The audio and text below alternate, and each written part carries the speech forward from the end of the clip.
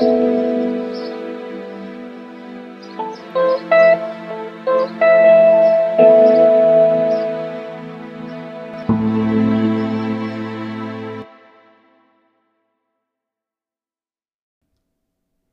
guys, happy Tuesday.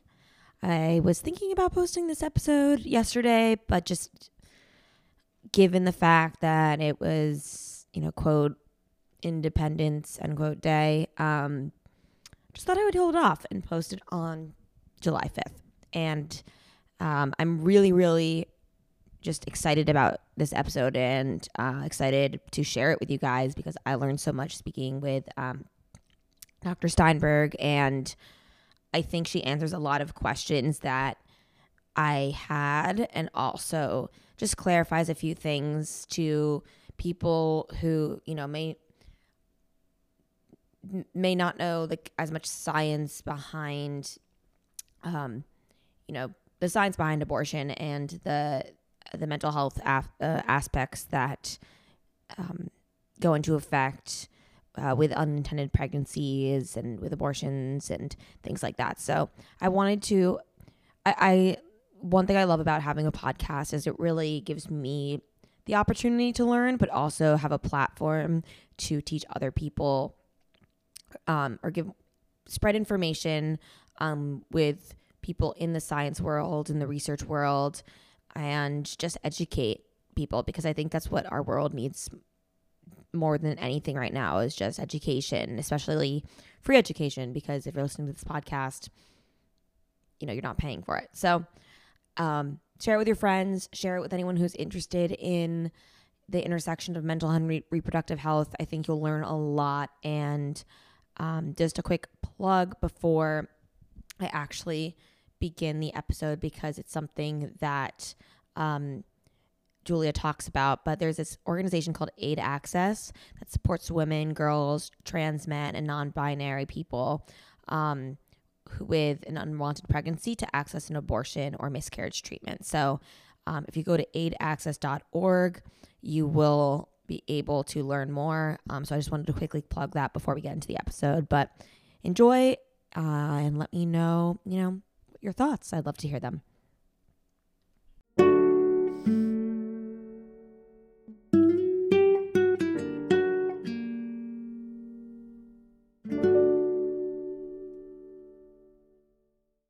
Hello, everyone, and welcome to another episode of Solace and the City.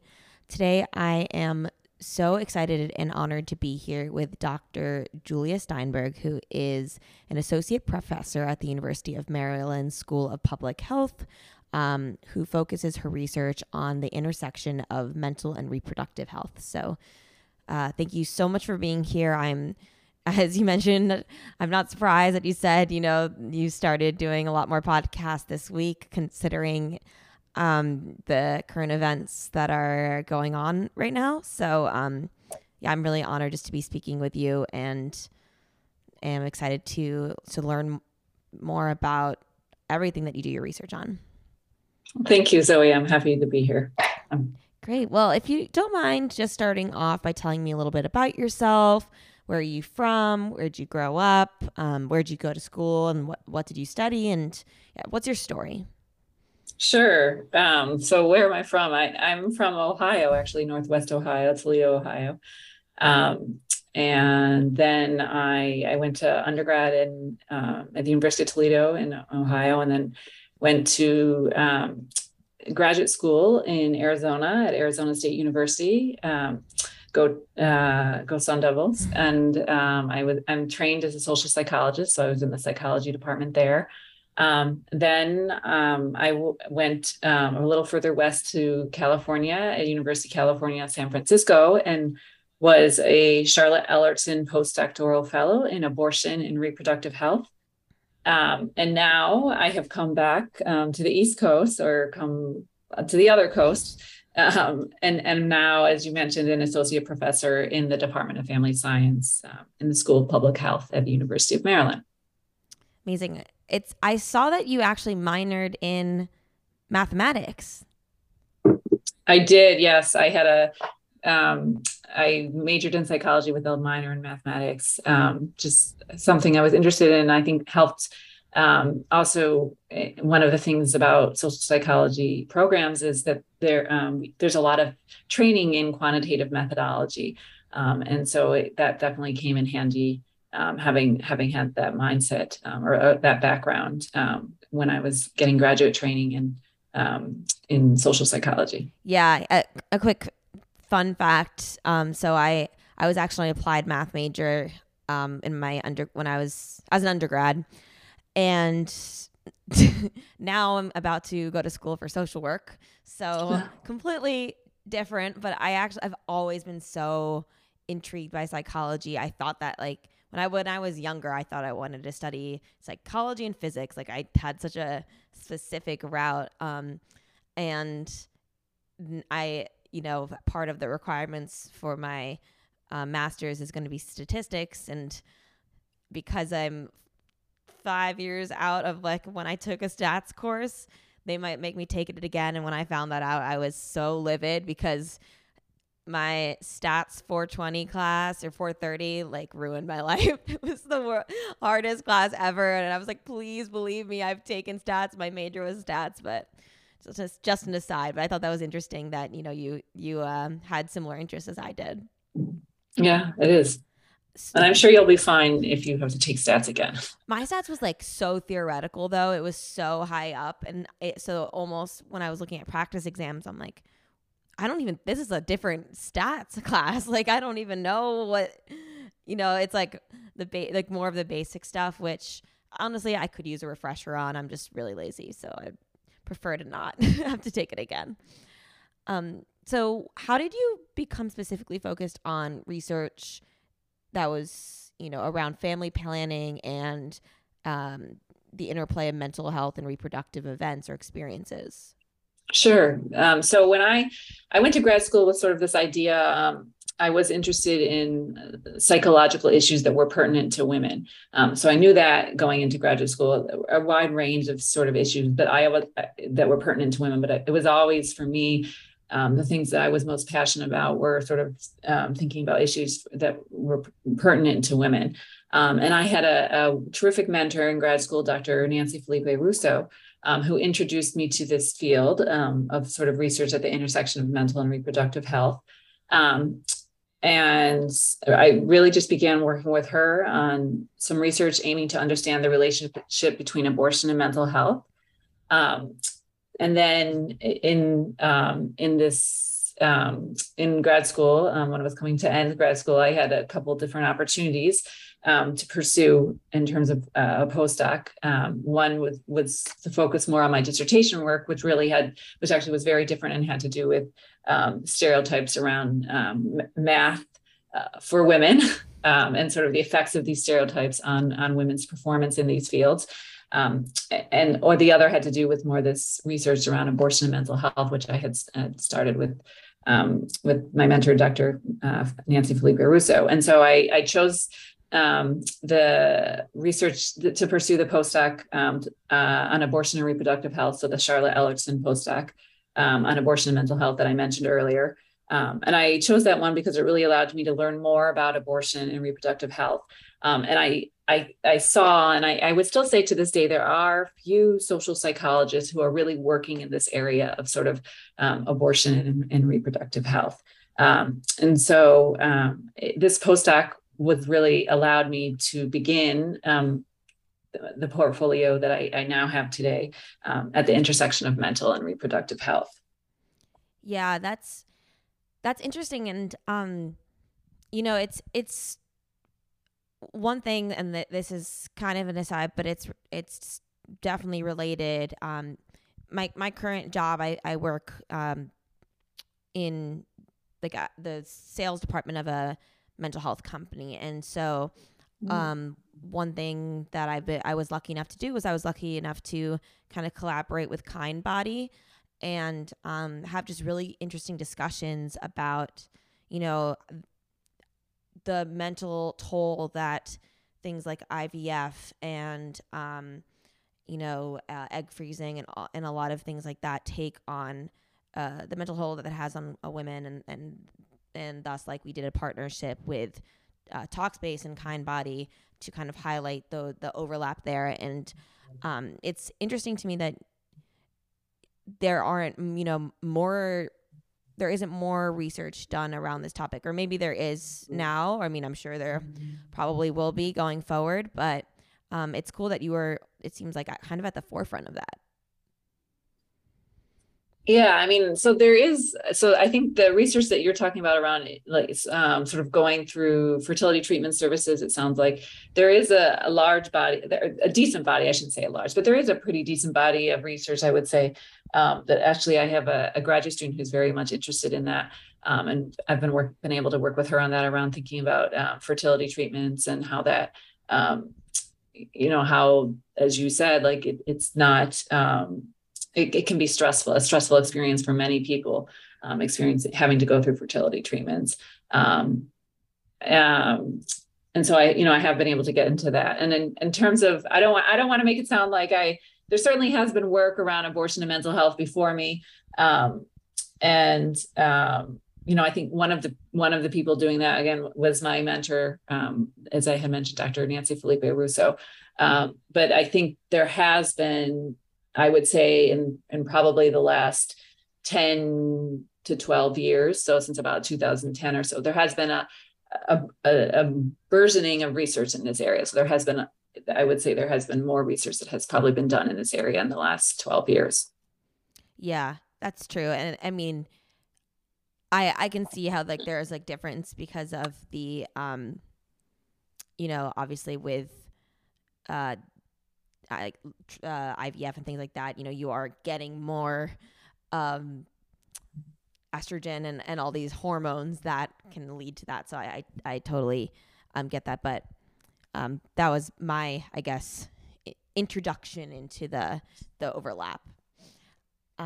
So I wanted to go over kind of two of your research articles that I found to be very interesting. And it's, wild to think that these were published, oh my gosh, like over 8 years ago now. But there's, still a lot that can be learned. So I'm just going to read a little bit about your first article that I'm going to discuss. So in October of 2014, you published a research article titled Psychological Aspects of Contraception, Unintended Pregnancy, and Abortion. And this review focuses on these 3 common reproductive health experiences in U.S. women's lives.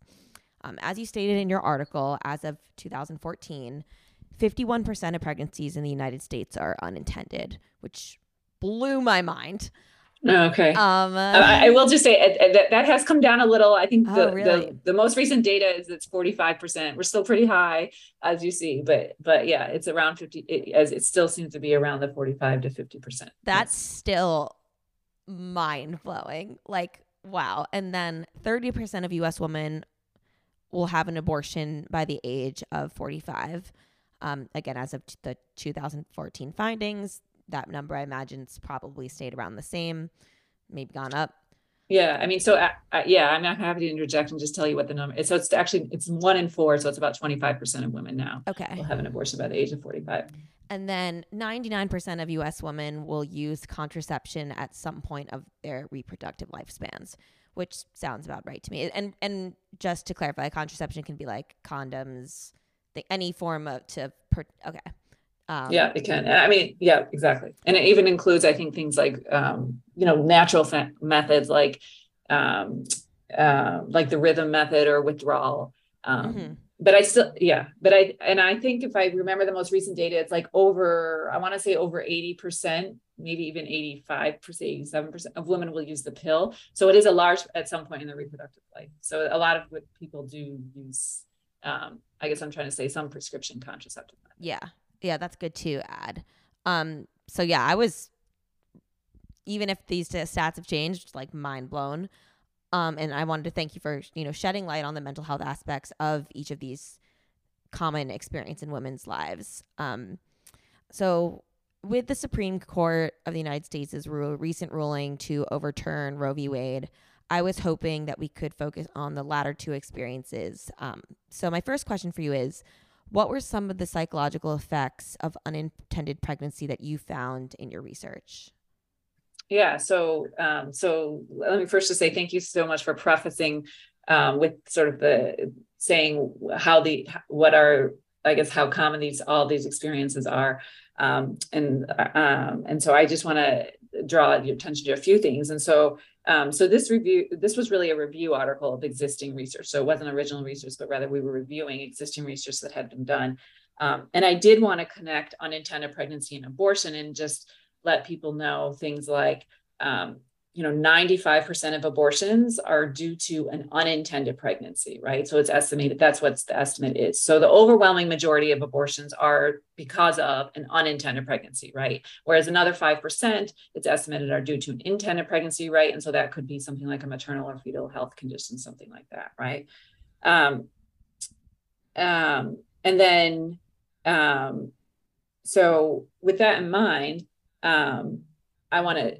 I think it's important to think about sort of the research on abortion and mental health, right? And so what do we know about the research on abortion and mental health? And then what do we know about individuals who choose to carry an unintended pregnancy to term, right? So people who give birth to an unintended pregnancy versus those who give birth to an intended pregnancy.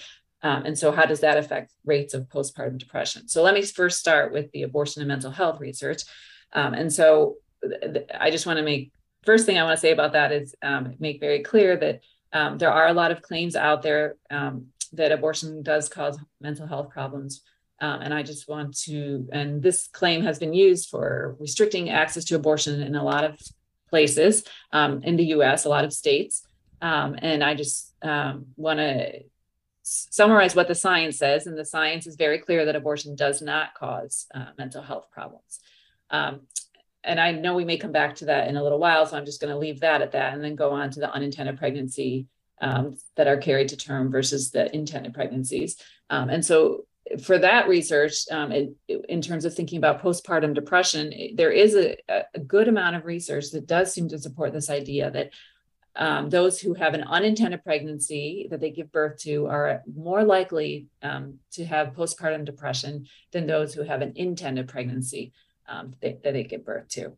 I think that answers your question. Yeah, definitely. And I mean, I imagine there's a lot of factors that, because, there's a lot of different, I guess, ways that an unintended pregnancy can, come about. And so, for example, if it's just, you use contraception, but it didn't work. Yeah. Or that happens. But there's also to the extreme of it being a rape or it being a product of incest. And I think one thing that's just really scary with the Supreme Court's ruling is that these, states that used to say, okay, abortion is illegal except for cases of rape or except for cases of incest, have changed those laws. And so I imagine that,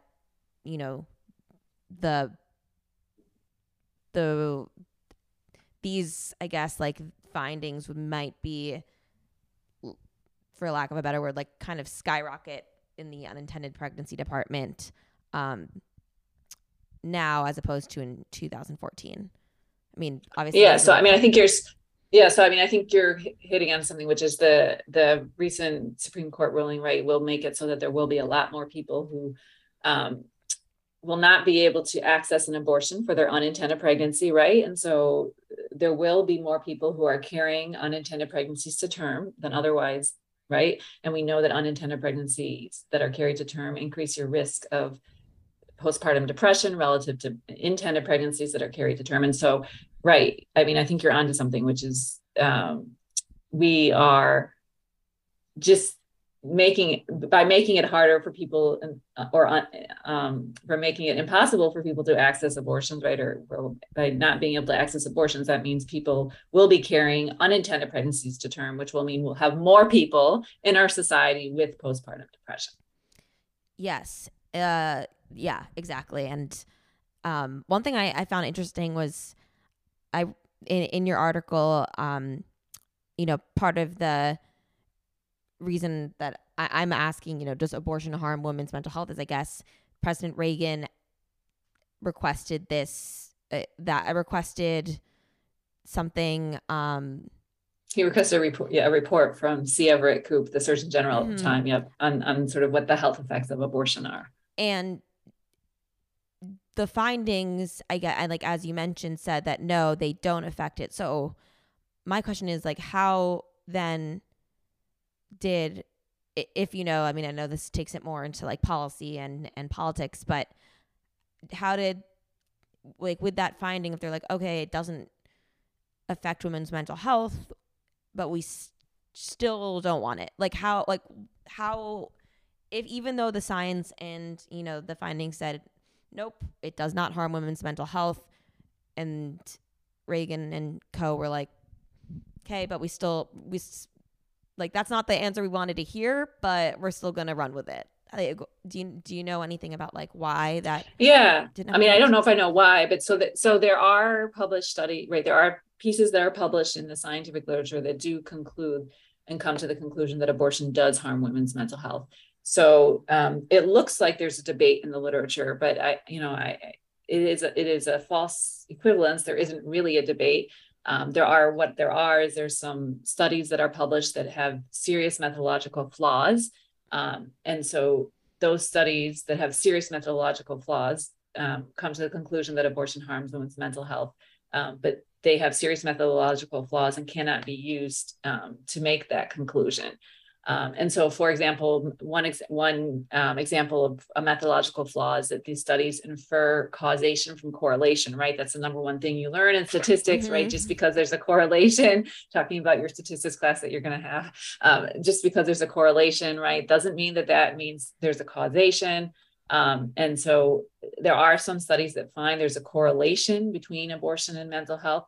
But some of these studies don't even know if the mental health outcome occurred before or after the abortion. And so it may actually be right that mental health is leading individuals to have unintended pregnancies and then have abortions, right?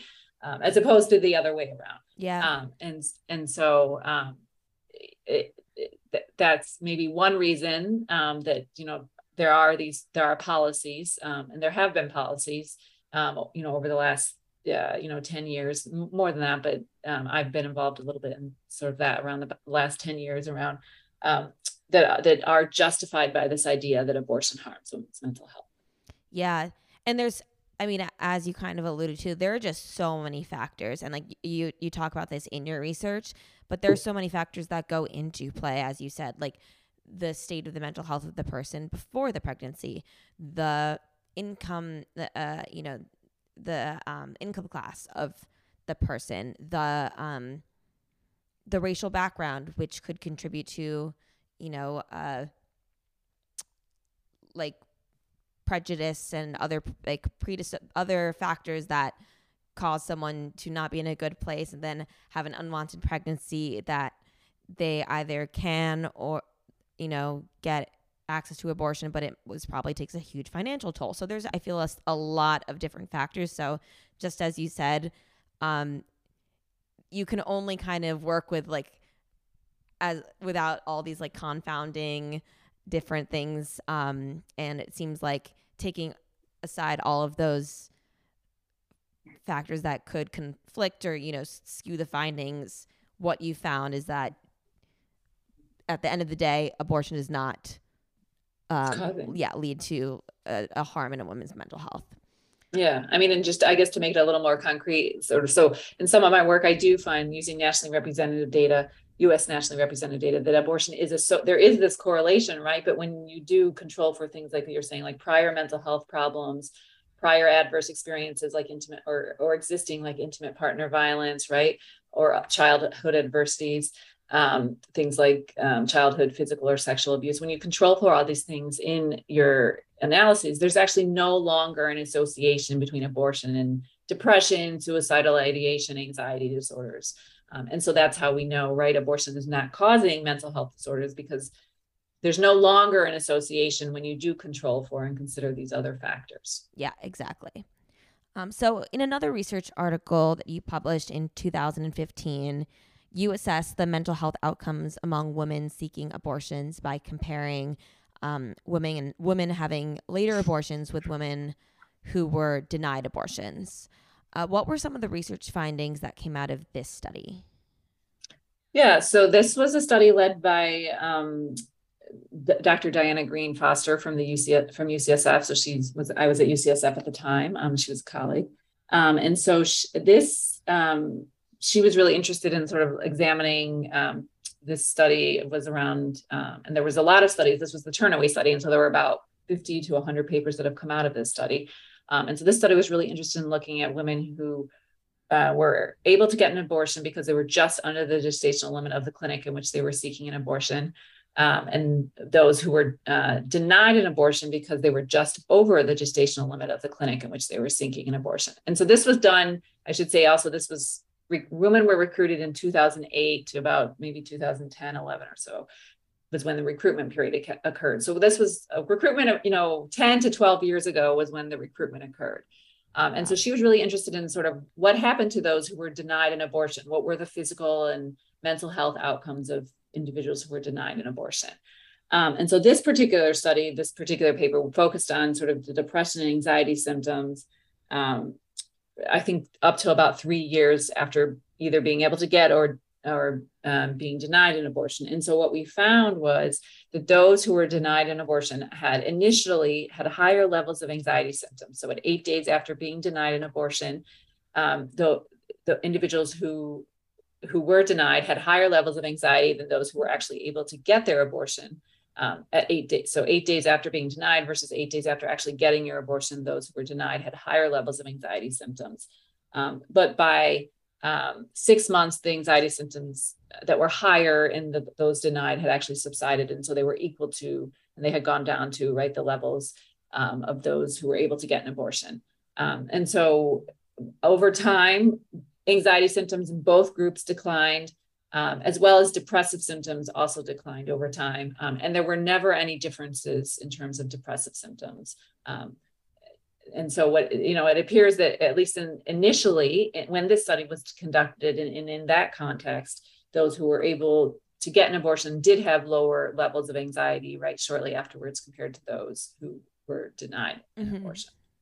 And were these participants denied an abortion because of the time that they were able to? It wasn't because of like where they were living, like the state. So it did have to do with it wasn't the state per se, but the clinic they were seeking an abortion at didn't go as far along as the person was in their gestation, right? So if the person was seeking an abortion, I'm just throwing out there, right? An example say they were seeking an abortion at, I don't know, 18 weeks and the clinic only went up to 17 weeks, then they were not able to get an abortion, right? Or they could even be just one day over, right? Yeah. That line that the clinic has, and they were not able to get an abortion. I see. So my follow-up question, and obviously this we don't know yet, but what are your thoughts on I guess, hypotheses of how the Supreme Court's decision will have an impact on depressive and anxious symptom trajectories among, these two cohorts? If, let's say, instead of, the time frame, it's a woman in New Jersey versus a woman in Texas? Yeah, no, I think that's a good question. Right. And I think, I think we have data, again, from the Turnaway study, the study was called the Turnaway study, that strongly suggests that at least initially there will be higher levels of anxiety, right? And I should say there have been other papers that have shown that not only were there higher levels of anxiety initially, but there were also higher levels of stress. There were lower levels of self-esteem at that 8-day mark. And then there were also lower levels of life satisfaction at that 8-day mark relative to those who were able to get an abortion. And so, this really suggests that at least initially being denied an abortion is not good for mental health. And we're in a very different context now, right? And there will be a lot more individuals who are going to be denied an abortion, right? And so I think we are in a different context than when this study was conducted. So it is a scientific question to know what happens to these individuals' mental health, right? I mean, not only are we in a different place because of the Supreme Court decision, but I do want to make sure people understand that we have been seeing a steady increase in restrictive abortion policy since about 2010, right? So it's not, certainly this decision was the worst. But there have been lots of states that have been passing restrictive abortion policies. As you know, the Texas law went into effect in September. There had been a lot of other laws in terms of requiring women to have, waiting periods to have their abortion, requiring women to make 2-trip requirements, telling women incorrect information regarding their abortion. And so there have been a lot of restrictive abortion policies that have been in place and being put in place over the last 10 years. And 2021 was actually the year with the most policies, restrictive abortion policies passed since Roe v. Wade, legalized abortion in this country. So I want to recognize that it has already made it very different. Abortion was not easy to access in many places of the U.S. Before the Supreme Court ruling. And this certainly is the Supreme Court ruling is obviously making it even harder in many of these places. Yeah, no, that's very true and be very, very scary, which, leads me to my next question to hopefully end on a note of like positivity, so to speak. But with this all happening, my question is like, what now? What can women do, specifically women, in states where they went from having a constitutional right to having absolutely no constitutional right? And, I use that New Jersey, Texas example because I grew up in New Jersey, lived in New York, and moved to Texas in 2020. Okay. I'm very fortunate that, my parents will always support me, and I have the privilege of being able to, fly home and if need be, if anything were to happen. But, at the same time with things like Plan B no longer going to be like being allowed, it's really crazy to think that like that directly affects me. And I'm obviously a huge mental health advocate. How can I and how can other women protect their mental health at a time when it seems like, for one thing, every single day I feel like I'm getting another notification that there's been another Supreme Court ruling, which I didn't know. Like, is there something in the air? Like, why are they coming out with all these decisions right now? I'm very confused. But specific to Roe being overturned, like how can we protect our mental health? And I guess just being in, this line of research, what suggestions do you have? What, anything that you can provide to help people? Right. So the first thing I would say is, right, like if this is a distressing time, I think for just about everyone of reproductive age, right? Or everyone who, and those, even people who are not of reproductive age, people who have, have been around and seen Roe v. Wade passed and have now seen it overturned. I'm sure it's very distressing thinking about future generations as well. Right. I think about my children's, right. And so it's distressing from that angle for me. And so I can imagine for, people who have passed the reproductive age, it's distressing for them thinking about their children or their grandchildren. Right. And so, I think just knowing that this is not, you're not alone, right? That is just, this is distressing. What is happening is distressing. And, I would say, don't be ashamed to talk about it. It's fine to express being distressed about it or being upset with it. And, it's fine to seek out help if you need it.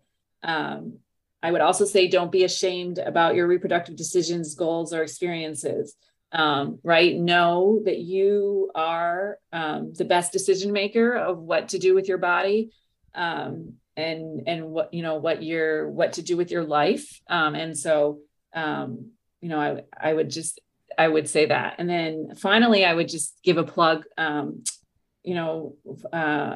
to think about, arming yourself with medication abortion pills should you need them.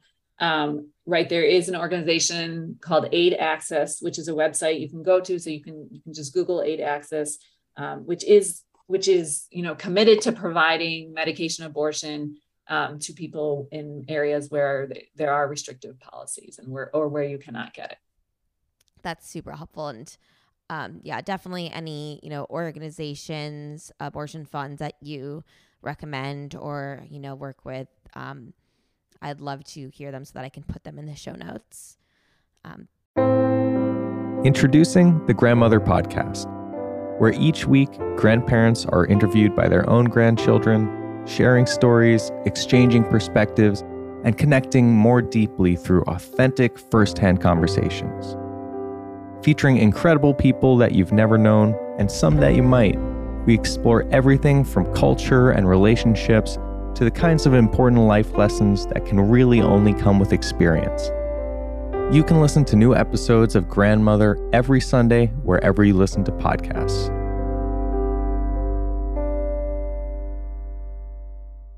So to kind of wrap things up and take it on a little bit of a different note, I always end with a few questions that will be somewhat unrelated to this discussion, but regardless, I always like to end with them. So first question is, what's one thing in your life that's happened to you that's made you a stronger person today? So what has made me a stronger person today? So I would say, when I think many people don't know this about me, but when I was,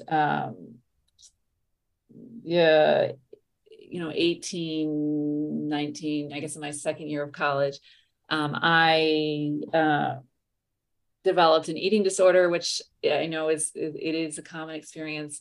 And, I took me some time to overcome that.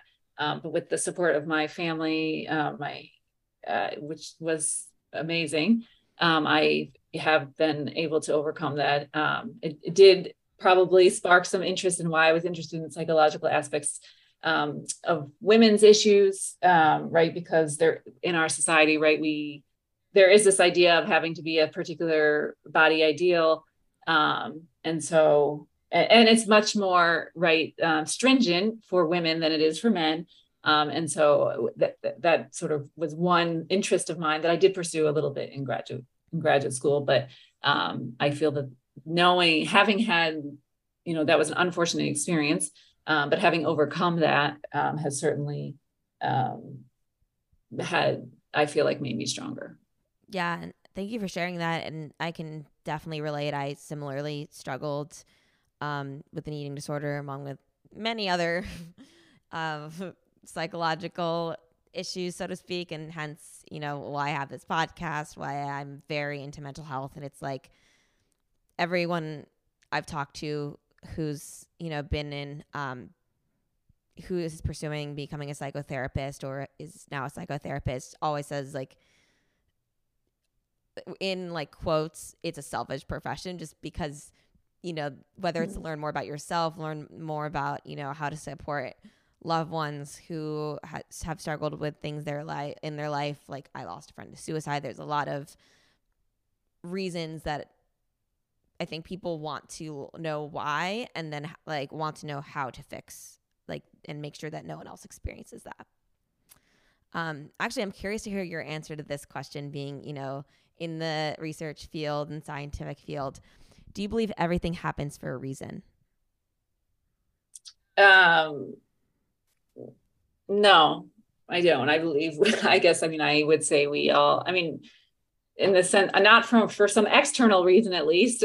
I believe we have a large amount of control over how we live our lives, or a decent amount of control. There are certainly things that happen to us that we cannot control, but then we can do something with those things. Mm-hmm. I feel like I've had a lot of opportunities that I did not expect to have, or plan to have. But I have been able to seize on those opportunities, or not if I didn't feel they were fitting at the time.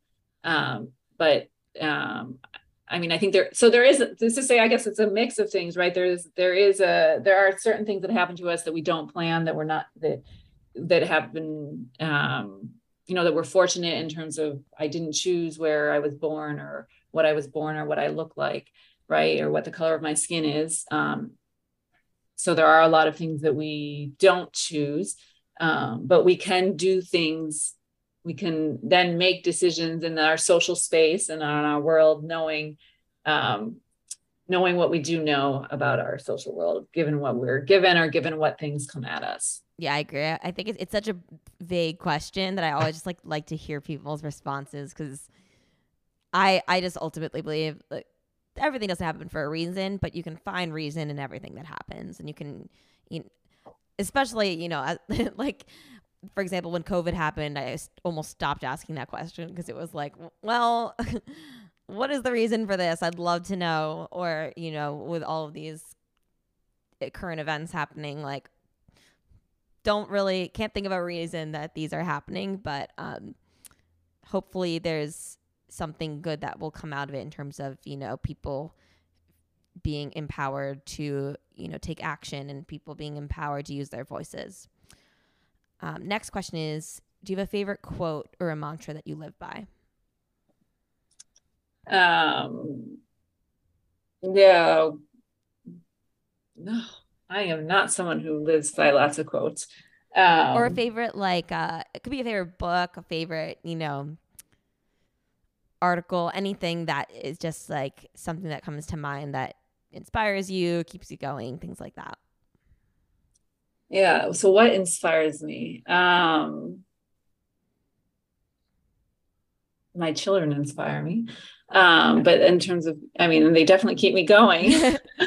I guess I would just say, I don't have anything. I feel like it's very cheap. Like, I feel like, the desire to have things more just is what keeps me going. I think